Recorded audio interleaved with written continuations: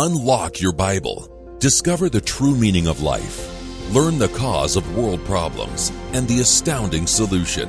Prove for yourself what the future holds. In the Trumpet Literature Library, you will find answers to life's most important questions. Explore these vital titles on Trumpet Bookshelf.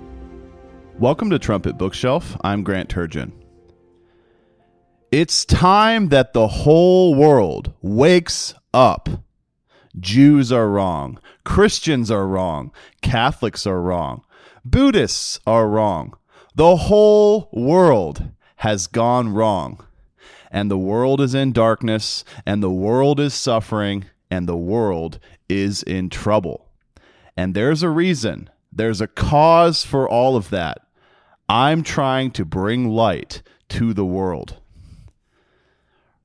Herbert W. Armstrong said this in a sermon from October 1983 titled, "The Value of Human Life."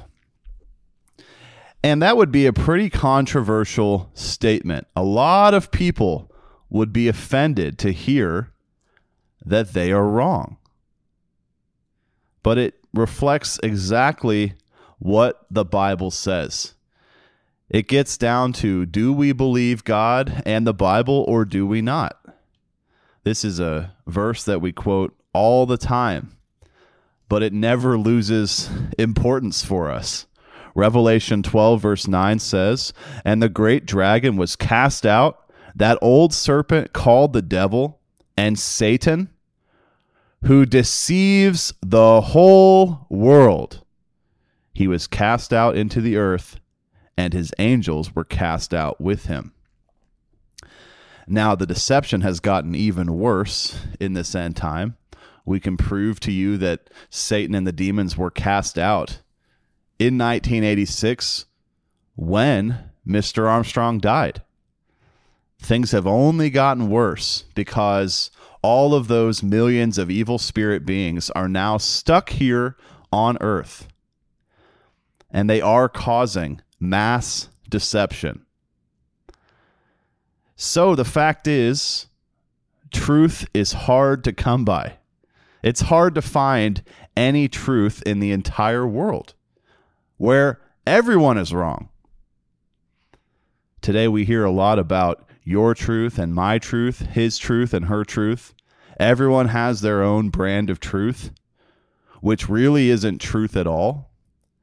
It's just us fighting against reality and trying to soothe our own emotions.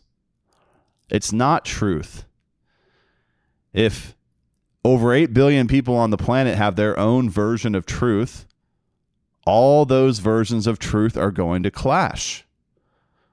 So what is the one supreme, overarching truth? Hardly anyone seems to know. Now, here in this sermon from October 1983, Mr. Armstrong specifically was talking about the value of human life, but he also got into a lot of other utterly unique doctrines of God's one true church. You couldn't really pinpoint just one doctrine that makes God's church stand out from all the rest. Really, it's every single doctrine stands out from all the rest. The entire body of beliefs is utterly unique. Notice here, Matthew 17, verses 10 and 11. "And his disciples asked him, saying, Why then say the scribes that Elijah must first come? And Jesus answered and said unto them, Elijah truly shall first come and restore all things." We can prove extensively to you as well that Mr. Armstrong fulfilled that end-time Elijah office. And he did come into God's church and restore all things. God's church was dying before Mr. Armstrong came around. And thankfully, one man was dedicated enough to finding the truth and proving the truth that God was able to use him to restore all foundational doctrines to his church. It's just astounding history. You can read a lot about this in Mr. Armstrong's autobiography, which you can get for free at thetrumpet.com. And just his interactions with a dead church, spiritually dead, no work whatsoever. They had a couple correct doctrines here and there, and yet Mr. Armstrong comes around and restores dozens of true doctrines to God's church. Just absolutely miraculous. All foundational doctrines restored to the church. We'll start by looking at the one that Mr. Armstrong mainly talked about in this October 1983 sermon, the value of human life. Who really understands that? Mr. Armstrong said, the world does not understand the value of a human life. It doesn't understand what a human life is. The world knows nothing about the God who produced a human life. Not one religion knows who and what God is. So Mr. Armstrong is getting back to the core of the subject here. To understand the value of a human life, you have to understand the God who created human life. You have to prove that God exists, that evolution is false, that we were created by a higher power, by a great creator. And then we have to start asking ourselves, why? Why did God create us? What makes us so different from the animals? Where the best that an ape can do is pick some bugs out of another ape's hair and eat it, while we're building skyscrapers and flying to the moon. Why the vast difference? Mr. Armstrong pointed out that the animal brain and the human brain are the same. There's nothing about the human brain physically that makes us superior to the animals. And yet, when we look at the results, when we look at what humans can produce versus what animals can produce, the gap is gigantic. It's not even close. Human beings are far superior to the animals. Yet God created the animals as well, and they're a marvelous creation too. The Bible says God created animals to be ruled over by human beings. We have dominion over the animals. We are able to choose to eat the clean animals. We should avoid the unclean ones as God requires. But we're able to protect ourselves from animals. We're able to herd and shepherd animals.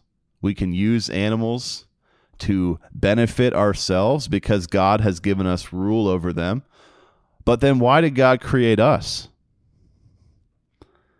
Notice here, 1 Corinthians 2, verse 11 says, "For what man knows the things of a man, save the spirit of man which is in him? Even so the things of God knows no man but the Spirit of God." You see, what makes us human is the human spirit. This is an utterly unique doctrine. Who knows about the human spirit and what it really is and what it really does for us? It is truly and utterly unique. Mr. Armstrong said, "Well, now the answer to the question, what is the one sole real value of a human life? Why is it more valuable, or why is it more valuable than a sparrow, for example, or a horse, or a cow, or an elephant? The sole value of a human life lies in the human spirit combined with the human brain.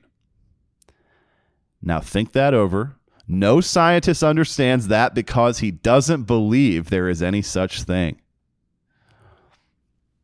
You see, we have to go beyond the physical realm to even understand ourselves. And so our great scientists, when they reject God, are handicapping their ability to understand who they are. They're looking out in the universe. They're looking at all the mysteries of this planet, and yet they can't even solve the mystery of themselves and who they are, because they will not accept the reality of the spirit realm and the existence of spirit. We can go step by step through the verses in the Bible that explain what man really is, how God formed man from the dust of the ground. That's Genesis 2 and verse 7. We came from the dust of the ground. And that's what made us a living soul, as it says there. So a soul is something like a creature. It's like an animal. The same existence as an animal physically, where we breathe, we eat and drink, blood circulates, our organs operate. It's the same physical existence of an animal. And yet, something about man makes us very, very different. Mr. Armstrong said, "Now the spirit in man is more of an essence. It is not a ghost. It is not another person inside of you at all. The spirit in you does not have a mind of its own at all. The spirit in you can't think. It's your brain that does the thinking. The spirit merely empowers it to do the thinking. But it's the brain that does the thinking. The spirit can't know anything. The brain does the knowing. The spirit can't see. It's your brain that sees through the eye. It's the brain that hears through the ear. The spirit can't hear. It can't see. It can't think. It can't know, because it's an essence, like air or like water." Well, that's very, very, very different from what we normally hear about spirit. Now, normally, we don't even hear about the human spirit at all in other religions and belief systems. But maybe if we hear about the Holy Spirit, people will assume that that is a living being just like God. But just that the way that Mr. Armstrong described the human spirit as an essence, like air or like water, it's the same with the Holy Spirit. The Holy Spirit is also an essence. It is a power. It's not a human being. And that Holy Spirit can combine with our human spirit. And that's what takes us to an entirely different level. Just like it says there in 1 Corinthians 2, verse 11. We cannot know the things of God without the help of the Holy Spirit. Mr. Armstrong said, "Now the Spirit empowers the brain with intellect and also something else. The Spirit empowers the brain to have a contact with and a relationship with God, or a union with God. Now, a cow and a dog can't have any relationship with God or any union with God. They have a brain just like you and I." Mr. Armstrong continues, "Why do we have these different attitudes and different senses of things like art, music, and literature that animals can't have? What's the difference?" That's right. People are looking and looking and looking, and they can't figure out anything different, anything that would really set humans and animals apart. And yet the Bible tells us it's the human spirit. That's what makes us greater than the animals. And then when we receive the Holy Spirit, it's even better, and we can understand the Bible. That's not something that we just automatically will understand. Romans 8, verse 14 says, "For as many as are led by the Spirit of God, they are the sons of God." Verse 16 says, "The Spirit itself bears witness with our spirit that we are the children of God." So again, it's talking about God's Holy Spirit, and then it's talking about our spirit, the human spirit. There's two of them. And both of those spirits are just an essence like air or water. The human spirit empowers the human brain and gives us much greater capabilities than the animals have. And then the Holy Spirit can combine with the human spirit and give us a relationship with God and impart to us spiritual understanding. That is the value of a human life. It's not to endlessly seek pleasure in this life before we die and then that's the end. It's about the potential to have a deep relationship with God by the power of the Holy Spirit, and then to become so much more.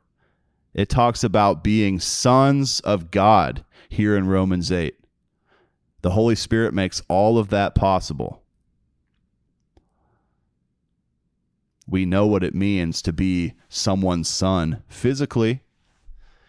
Yet here where it says we're sons of God, people really struggle to believe that. It's hard to believe that we human beings could actually become God's sons through birth, just like we were born physically and became a physical father's son. It's the same process, except the second time is a spiritual birth. And we would receive a spiritual body when born that time. So obviously that hasn't happened yet. We humans do not have spirit bodies yet, but that is the process that we're going through. That's pretty exciting to think about. Mr. Armstrong talked a lot about the value of human life here in this sermon, but he also, again, surveyed a few other doctrines that really make God's church unique. He commented on how somebody told him, you know, the human spirit idea must be the most awesome truth you've ever received from God. And it's got to be the most important truth ever. So Mr. Armstrong said, well, maybe, but is the truth about the human spirit more important than the fact that the true gospel has been restored? The true gospel? Who today knows the true gospel, even though it's written for us in the Bible? There is a specific definition of the true gospel in the Bible. And it's the good news of the coming kingdom of God. That is an utterly unique doctrine of God's church. Mark 1, verse 14, it says, "Now after that John was put in prison, Jesus came into Galilee, preaching the gospel of the kingdom of God, and saying, the time is fulfilled, and the kingdom of God is at hand. Repent you and believe the gospel." Now, we have to understand the context here. This is right after Jesus Christ defeated Satan in the Titanic battle of the ages. Satan is now in charge of the earth. And as we mentioned before, he has deceived the whole world. But right now, Satan rules the earth. And during that confrontation with Christ, he offered Christ his throne. And Christ said no, because he knew he would receive rule over the earth at his second coming, which is soon to take place. So Christ was patient enough to wait another 2,000 years to receive rule over the entire earth. And that's when we would see the kingdom of God. The kingdom of God will take over all worldly kingdoms. It will rule over the entire earth, just like Satan rules over the earth now. So Christ started preaching the gospel of the coming kingdom of God right after he defeated Satan in this confrontation, because by doing so, he qualified to replace Satan on the throne of the earth. The true gospel was under attack for 1900 years. It was buried by a great counterfeit church. You can learn a lot more about that in Mr. Gerald Flurry's upcoming Key of David, The Lost Century. But Mr. Armstrong restored that true gospel message, and he preached it around the world. It says that in Matthew 24, verse 14. That counterfeit church, though, replaced the true gospel with a gospel about Christ. They didn't talk about the message Christ taught. They talked about Christ, the man himself. It was a false gospel. And yet, the vast majority of churches out there teach about Christ himself instead of about the coming kingdom. Mr. Armstrong said, okay, what about the very important knowledge that God is reproducing himself? Sure, it's great to know about the human spirit. It's great to know about the real value of a human life. But what about the fact that God is reproducing himself? In this October 1983 sermon, Mr. Armstrong was very strong against other religions where they look at what the Bible says and they simply refuse to believe. God says it right in the book that he is reproducing himself in human beings, that we will become God's sons very soon. And yet people just can't believe it. Another doctrine Mr. Armstrong surveyed here. The government of God has been restored. It's the same government that will soon rule over the entire earth during the kingdom of God. But today, in God's church, that government is in force. It is in effect. God, then Christ, then one man, and then a bunch of ministers and other supporters. That is the type of government that we will enjoy in the future as well, with God in charge. And finally, Mr. Armstrong said, what about the fact that the world is held captive? They're held captive. They are hostages. They are enslaved by deception. Meanwhile, they think they are free to do whatever they want. That is an incredible plot by Satan the devil to convince his own captives that they are free. Now, those are just a handful of many unique doctrines of God's church. He went on to explain that the Trinity doctrine is false, that God is a family. He went through John chapter 1 and explained how for all eternity it was two God beings, God and the Word. And once the Word became Jesus Christ, and once he died for our sins and was resurrected, it opened up the possibility for all mankind to enter God's family.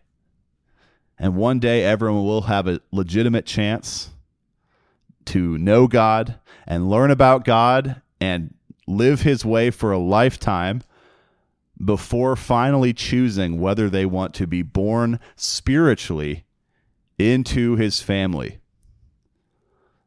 But again, so much of that gets right back to the human spirit in man that makes us different from the animals, that allows us to have the chance to connect with God through the power of the Holy Spirit, combining with the human spirit. And it just opens up an entire universe of possibilities for us.